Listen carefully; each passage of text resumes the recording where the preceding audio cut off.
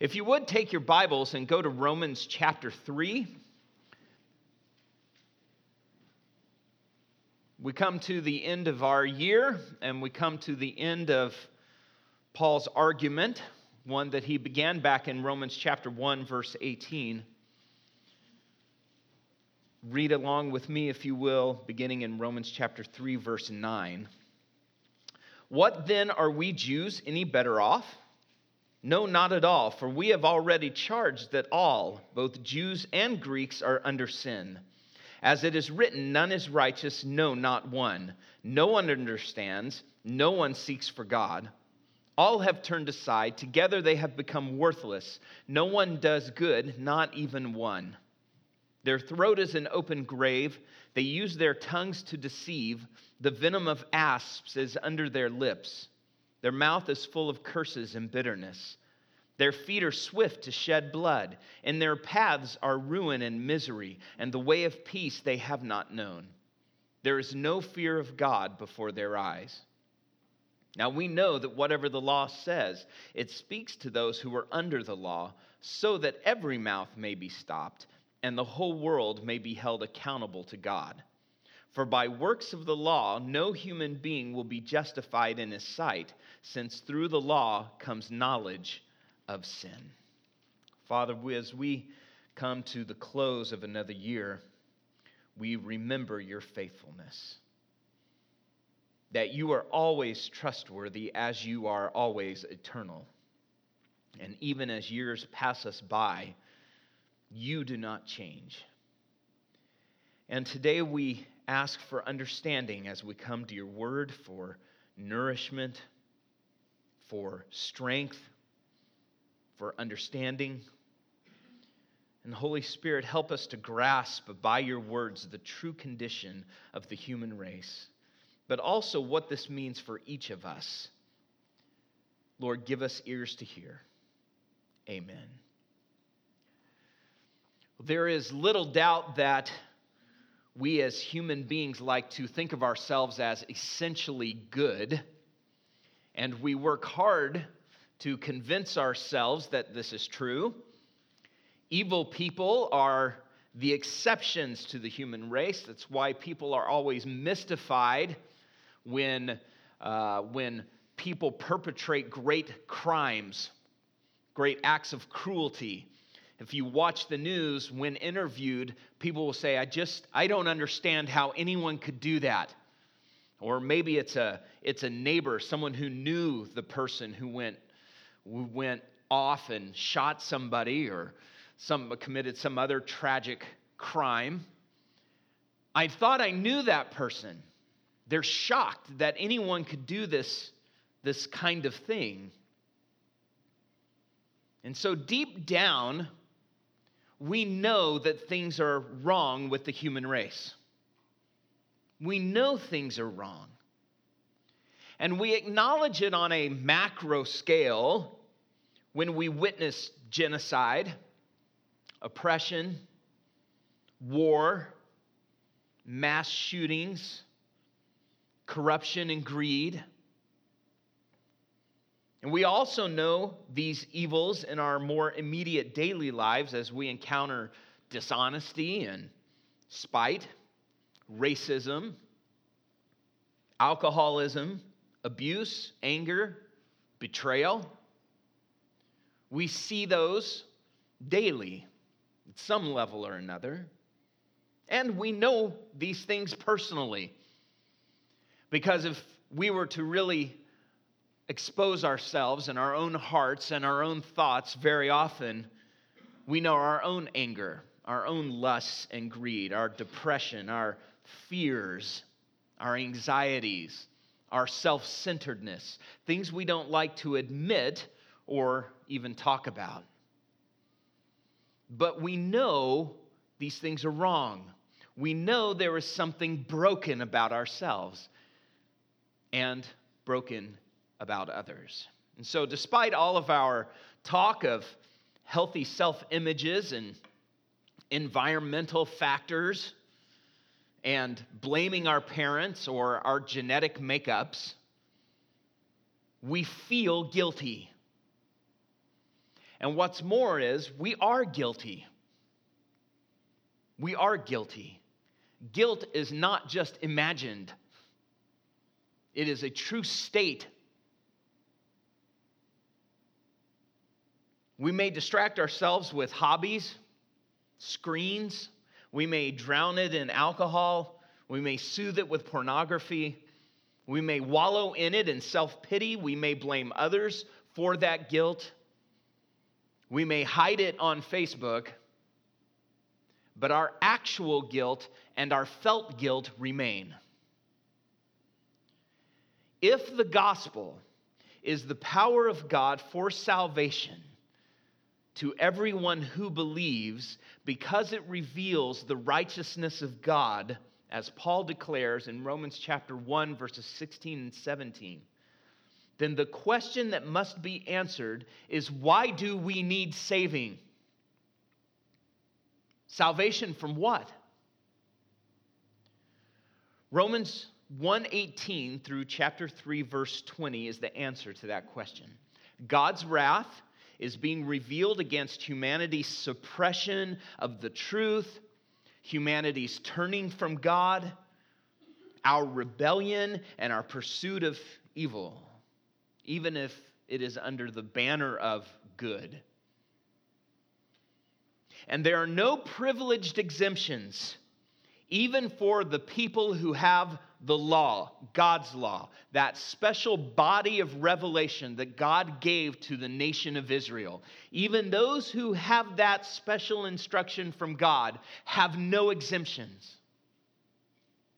According to chapter 3, verses 1 through 8, this is no grounds to question God's righteousness, his faithfulness, his keeping of his promises, his justice, his integrity.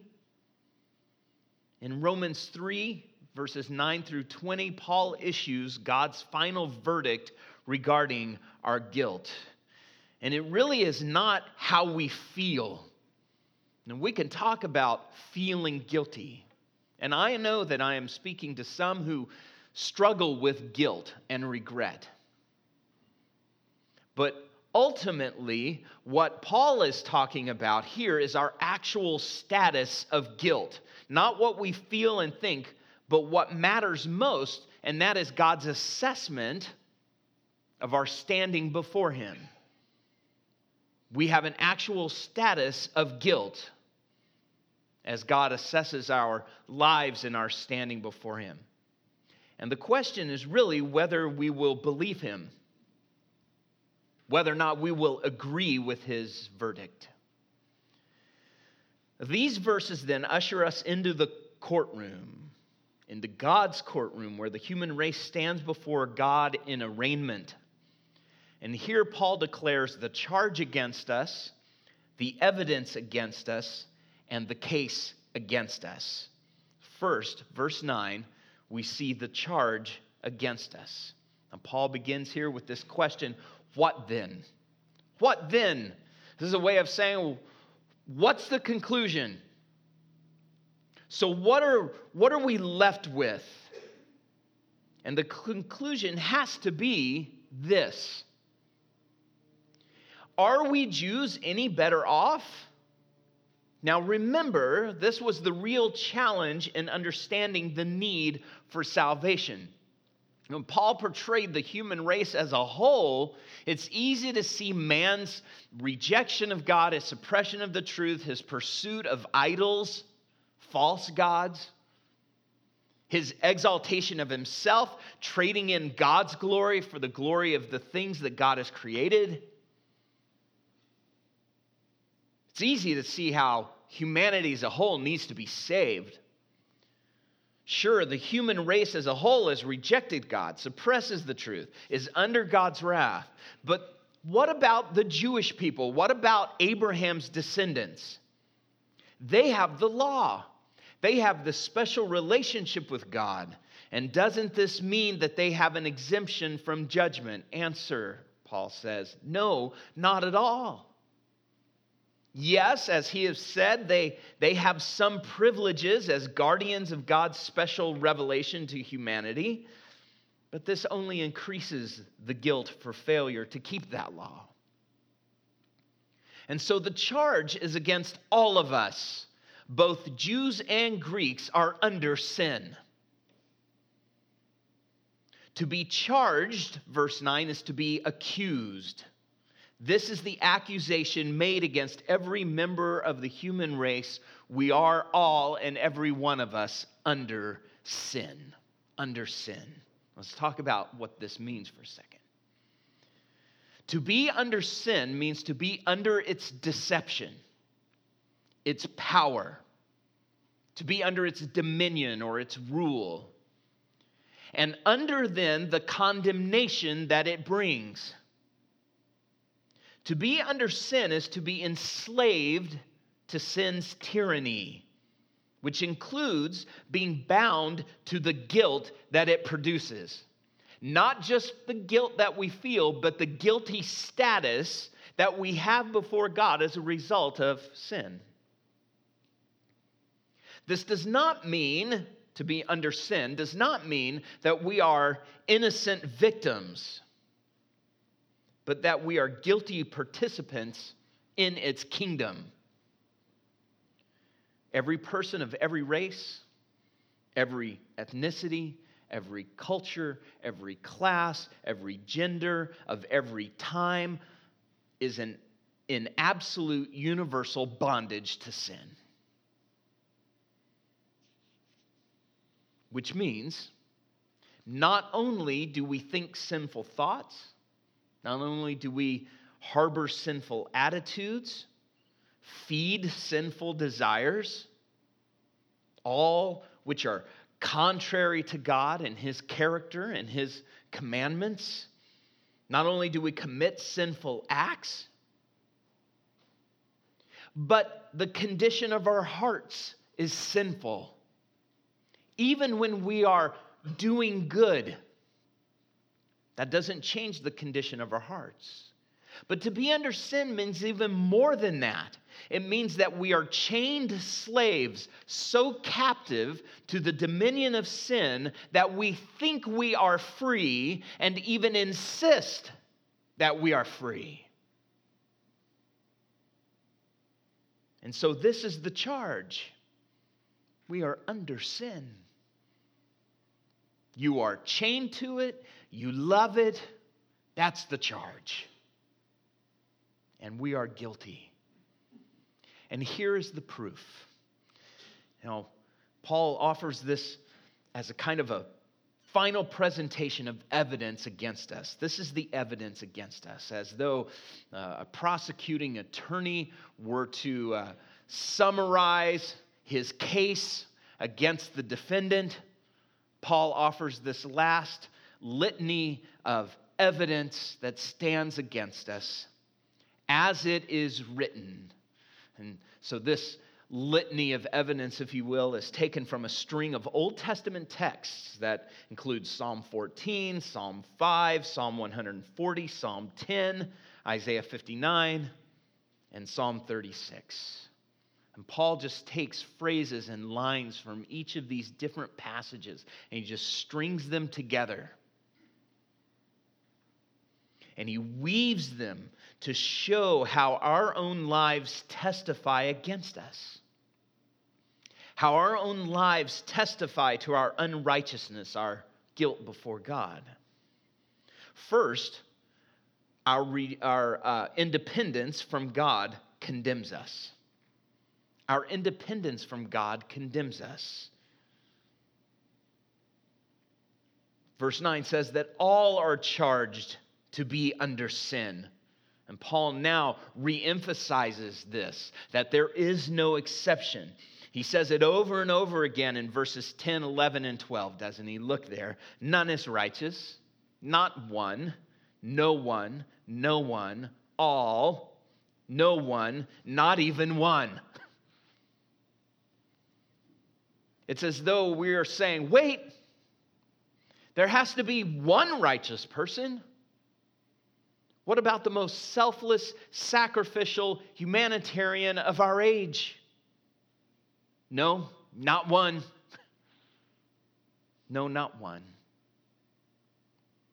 Aren't there wise gurus in tune with the spiritual world, those with deep insights into human nature, champions for good? No, no one understands, because we claim we can create our own truth apart from God. Aren't there many people sincerely seeking truth, sincerely seeking what's right, objectively and openly seeking God? No, no one seeks God. There is no such thing as a seeker. Now, I'm okay with that term, depending on what we mean by it. If we say that people are seekers, there are such things as seekers. If they're seeking, it is because God has already begun a work enabling them to seek. But humanity as a whole, people, human beings, are not seekers of God. No one seeks for God, not without his intervention first. Because if we're really honest, we want to be gods to ourselves. We want to be our own masters.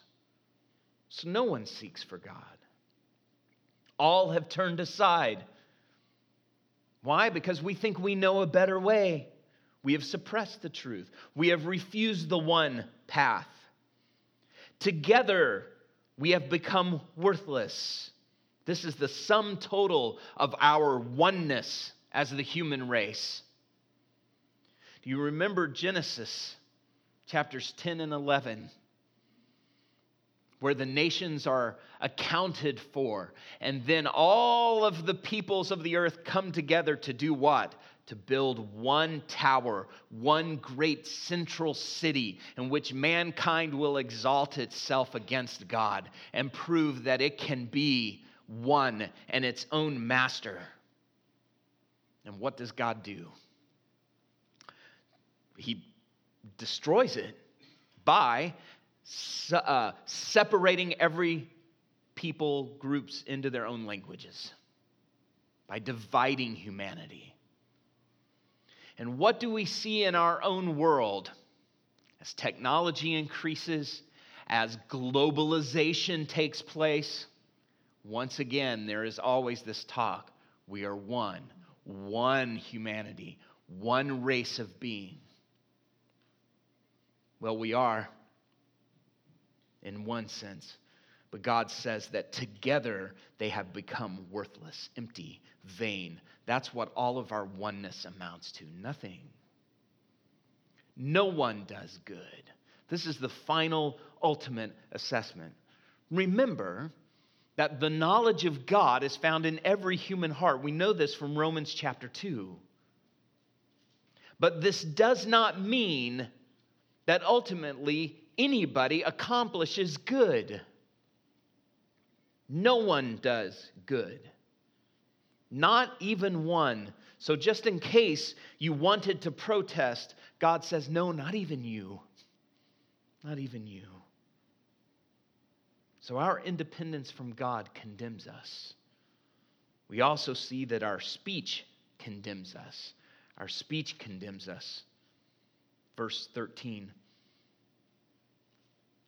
To paint this picture, Paul draws on verses using 4 different organs of speech. You can see them here. The throat, the tongue, the lips, the mouth. These are all needed to speak. And according to what God's assessment of the human race is, they are all destructive and deadly. They're all destructive and deadly. The throat is an open grave. The picture here is that the throat is an open grave that is consuming the living. It consumes life. Deceit hides destructive plots. The venom of asps, poisonous serpents, is hidden and deadly. Curses and bitterness. These are terms for verbal abuse. Everything from insults to slander, false testimony, all of these things. As James puts it in James chapter 3, verse 6, the tongue is a fire, a world of unrighteousness. The tongue is set among our members, staining the whole body, setting on fire the entire course of life, and set on fire by hell. What we say is powerful. You know that not only because you and I have all said things that have wounded others, hurt people, deceived people, but because we have been hurt by them as well. We have suffered from others' words. And so we are condemned by our speech, what we say, how we communicate. All of this brings us to a guilty standing before God.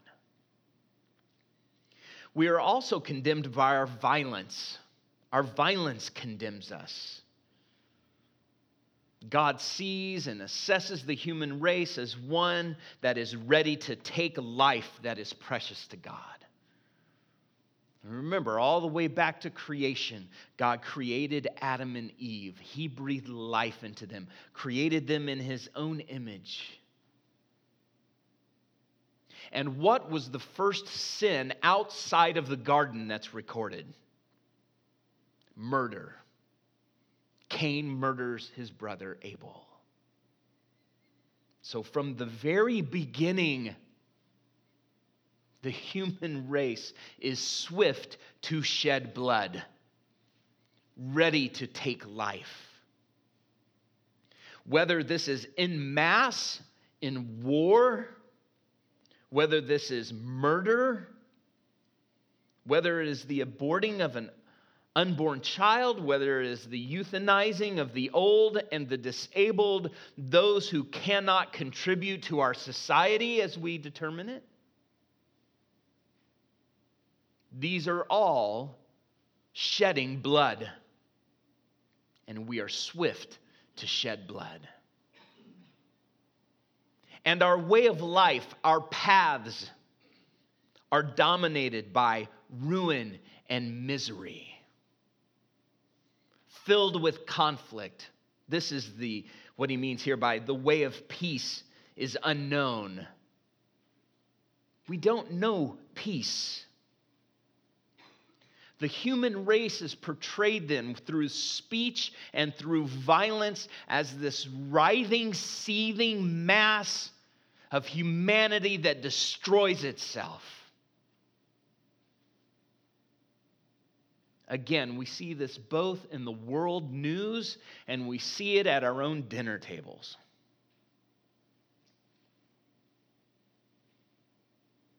Fourthly, our worldview condemns us.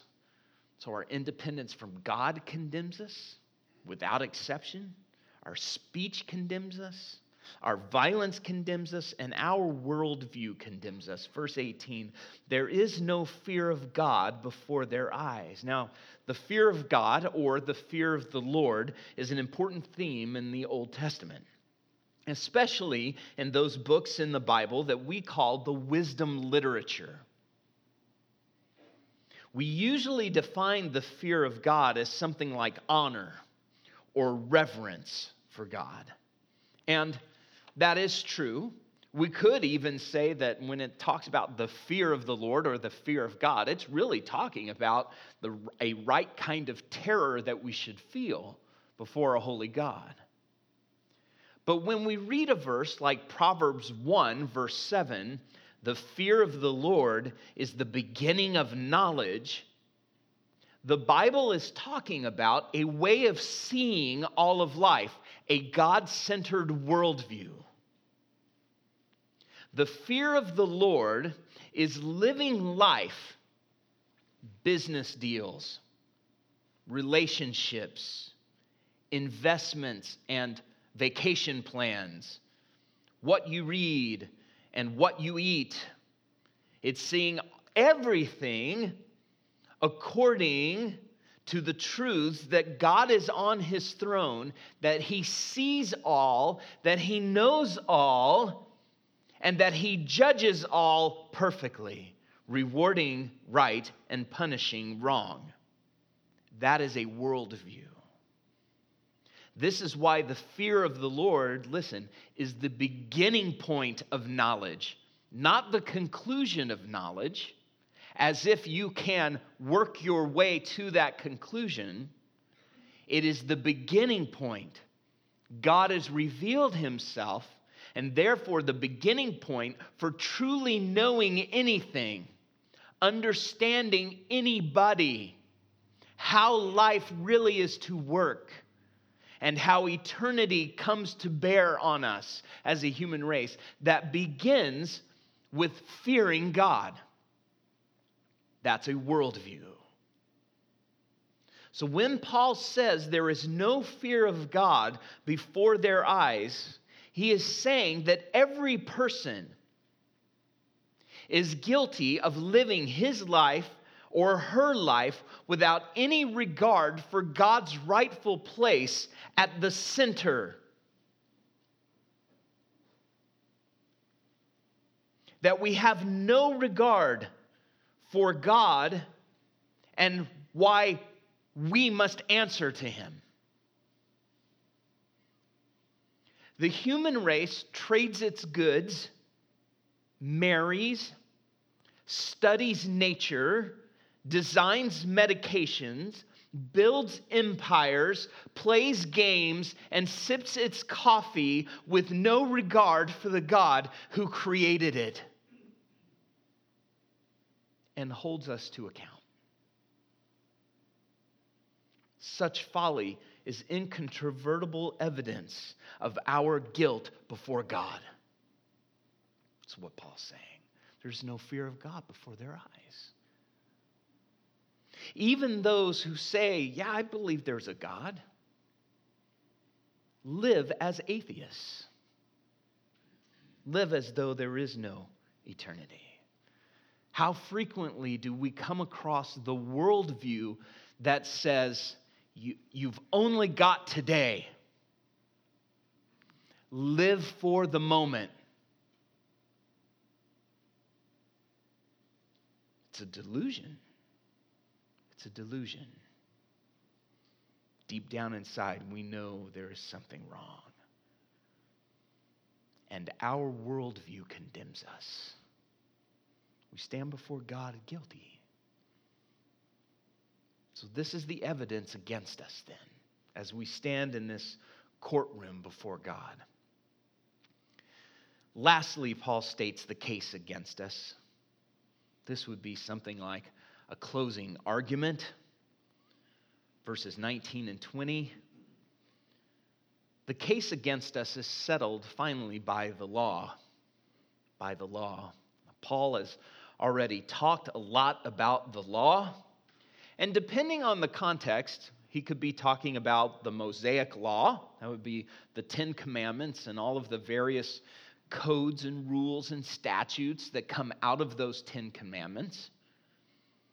He could be talking about the 5 books of Moses, and we've noted a couple of times that that's what he's probably referring to. Genesis, Exodus, Leviticus, Numbers, Deuteronomy, this whole law, the 5 books of Moses, or the Pentateuch. It could be that Paul at points is, when he says the law, he's talking about the whole Old Testament. Sometimes the law is used to summarize everything from Genesis to Malachi. The law here is the Mosaic law. It is this 10 Commandments and all of these statutes and regulations that come out of those commandments. It's the Mosaic law representing God's standards for right and wrong, how to approach him, how to worship him, how to please him. So those who are under the law then, verse 19, those who are under the law are whom? These are the Jews, the nation of Israel. They are the ones who have received the law. But look, the whole human race is under sin. The nation of Israel is under the law. They are those who are entrusted with the oracles of God, Paul said a few verses before this. And what the law says, it speaks to them, which means that right and wrong is very specifically spelled out for this people who have received the law, which highlights their failure to keep that law. However, and this is Paul's point, the purpose of the law is to silence everybody. The fact that God has given the law to one race of people in the world actually testifies against everyone in the world. Every mouth is stopped. The whole world is held accountable to God. We are all, every one of us, a defendant with nothing to say and with no appeal to make. That's what Paul's saying. Because the law speaks to anyone at all, the whole world has to answer to God. So God, by giving the law, by delivering it, revealing himself specifically to one group of people, has made the entire world accountable to himself. And so the result is this. First of all, no one can say, well, we didn't get the law. We weren't given those specifics, so that's God's fault. Paul's already dealt with that in verses 1 through 8. The other result is that those who have the law can't say, well, we get an exemption because we have this special law. We have this special relationship formed because we were given the truth. We were given the light. No one gets to make an excuse on one side of that argument or the other. Everybody is found guilty. And each of us has to be. Each of us has to be accountable to God. There's no alternative because, verse 20, by works of the law, no human being will be justified in his sight, since through the law comes knowledge of sin. Okay, so the law holds us accountable, but it cannot justify. Now, when we talk about this auditorium, I'm going to give you a little insight into some of our pastoral conversations. We refer to this as Section 1, Section 2, Section 3, Section 4, and Section 5. So if you're sitting back over here, you can know you're sitting in Section 5. Now, we do that because sometimes we go, well, who was that person? Or, the chairs weren't set up correctly, or the sound is really too loud in Section 4, or whatever it is. So that helps us map this room. So I want to divide you up real quickly into these 5 groups. And I want to say that, let's say that you are all stranded in darkness and that doom is coming on this auditorium. That's pretty obvious from the condition of the projector, that doom is coming. Okay, and the only way of escape is if I provide escape for you, and you can fly out of this room. And I choose a group of you. I'm going to pick Section 2 because you're right here in the middle, right down front. Pretty stoked, huh? Yep, you should be. Just like Israel, you should be stoked. And I'm going to give you instructions. And I'm going to tell you this is what it requires for you to get out of destruction. And so out of all of this dark room, chaos, you have the light. And you alone have the light. Now, you guys in Section 1 over here, you can see that they have the light. You can see the light beaming down.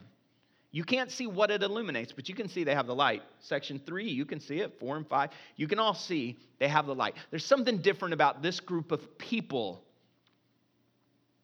And because they have the light, along come some blessings. Food and water delivered to them. Supplies. And so they pull out the instructions and they go, yes, we've got the instructions. We know how to get out of here. You guys don't. Hey, section 3, you guys don't know how to get out of here. Let us teach. We can teach you. We can show you. We have the light. And as you start to look around with the instructions, you realize you have some materials, but you don't have the tools. And so you fumble your way through the instructions. You do your best to try to meet the demands of the instructions, but you can't do it. But hey, judgment is coming. And your appeal is finally what when judgment comes? But wait, you gave us the instruction manual. But have you built anything? Have you built the plane to fly you out of here? No. And you know what? The instruction manual didn't actually provide for you section 2. It didn't actually give you the tools to build it. And even if it had given you the tools and you had the instructions, you don't have the actual capacity to ever build the plane to get out of here. That's what Paul's saying. This is the difference. And everybody else looks to the light. Everyone else is supposed to look. And you're supposed to invite everybody in and say, hey, we've got the instructions. This is how we get out of here. This is how we escape judgment. But everybody else looks and says, section 2, they've got the light. But they can't really get us out. And some of you, maybe you join section 2. You do whatever you have to do to become a section 2er. A proselyte, if you will. But you're still under judgment. Because even though you've got the instructions, even though the light has beamed down on your section, you're still trapped here. The law, the instruction manual, cannot justify. The law cannot bring us into a right standing with God. The law, though it reveals God's righteousness, cannot provide the righteousness that we need. No, through the law comes what? Knowledge of sin. Knowledge of sin. Which means, in other words, that the law, by making God's righteous demands known, by revealing them, actually exposes our utter inability to meet those demands. That's what the law does. It's good and it's right. And Paul will make that point later on in Romans. The law is not bad. Is the instruction manual bad? No. But it's completely unable to help you meet the demands. That is the knowledge of sin. That's the knowledge of sin. The law shines the light on our hearts, on our motives, on our condition, and gives us a knowledge of sin. There you go. Congratulations. But it's supposed to make us go, we can never build this plane. We can never get out of judgment. So what Paul began to show then in chapter 1, verse 18, he now concludes in chapter 3, verse 20. The entire human race is under sin. The entire human race deserves God's wrath. The entire human race, every single one of us, stands charged as guilty before God. The real question for every one of us is, what plea will you enter? What plea will you enter? If, in response to the charges against you, you plead not guilty, if you insist on your innocence, if you blame others' failures, or maybe even blame God himself, if you plead not guilty and you pull out all of the credentials that you have, that you produce evidence that you're convinced should exempt you from God's judgment, or if you plead not guilty because you have concluded that God cannot judge you because you don't even believe he exists in the first place. If you plead not guilty, then there is only one sentence, and that is wrath. It's wrath. Wrath that God has said is already being revealed, that it is already coming. There is only one plea to enter. Guilty as charged. Guilty as charged. The only hope any of us has is to agree with the charges against us and to throw ourselves on the mercy of the court. That's the only plea to enter. Lord, I am guilty as charged. Is there any provision for those who are broken by their guilt? Yes. Yes, there is. And I know that I'm speaking to people who are all in different places. Some people are very convinced of their own goodness and their own moral fiber and position. Others know guilt and know the weight of guilt and then fold in on themselves, and their guilt becomes the focus of their lives. Neither is a right response to guilt, whether it's felt and recognized or not. Because this is a status, regardless of how we feel. We stand guilty before God.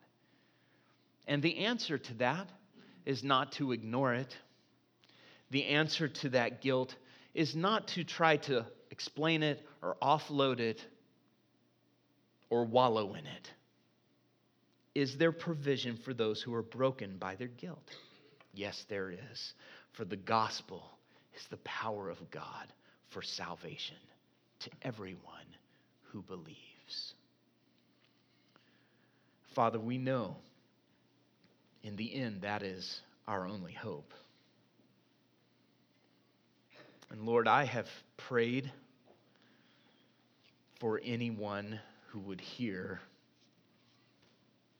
that they would be convicted, that they would come to know the mercy of the court, that they would come to turn to you for justification, to be made right, to be brought into a right standing with you. And Lord, I pray that again this morning, that if anyone would hear this and see their own guilt, their own status before you, that they would enter a plea of guilty as charged and throw themselves on your mercy. This is what the gospel is. It is the revealing of our great brokenness and our great need because of our rebellion, and the hope that you have provided, the forgiveness that you have provided, the justification that you have provided, that is found only in believing on your Son. He has provided the righteousness that we need. Lord, I pray that as we continue to look at Romans, that you would open our hearts to understand that we, your children, would be strengthened and nourished by these truths, and that those who have not yet come to know you in truth, Lord, would come to believe you. But Lord, let us not wait. We stand on the brink of a new year. Lord, what a time, what a perfect time to find new life, a new start through repentance, through confession that we are guilty, that we are in need of grace and mercy. I pray, Spirit, that you would work in the hearts of people, not because we have deserved it, but because you are patient with us. In your name we ask these things with all of our hearts. Amen.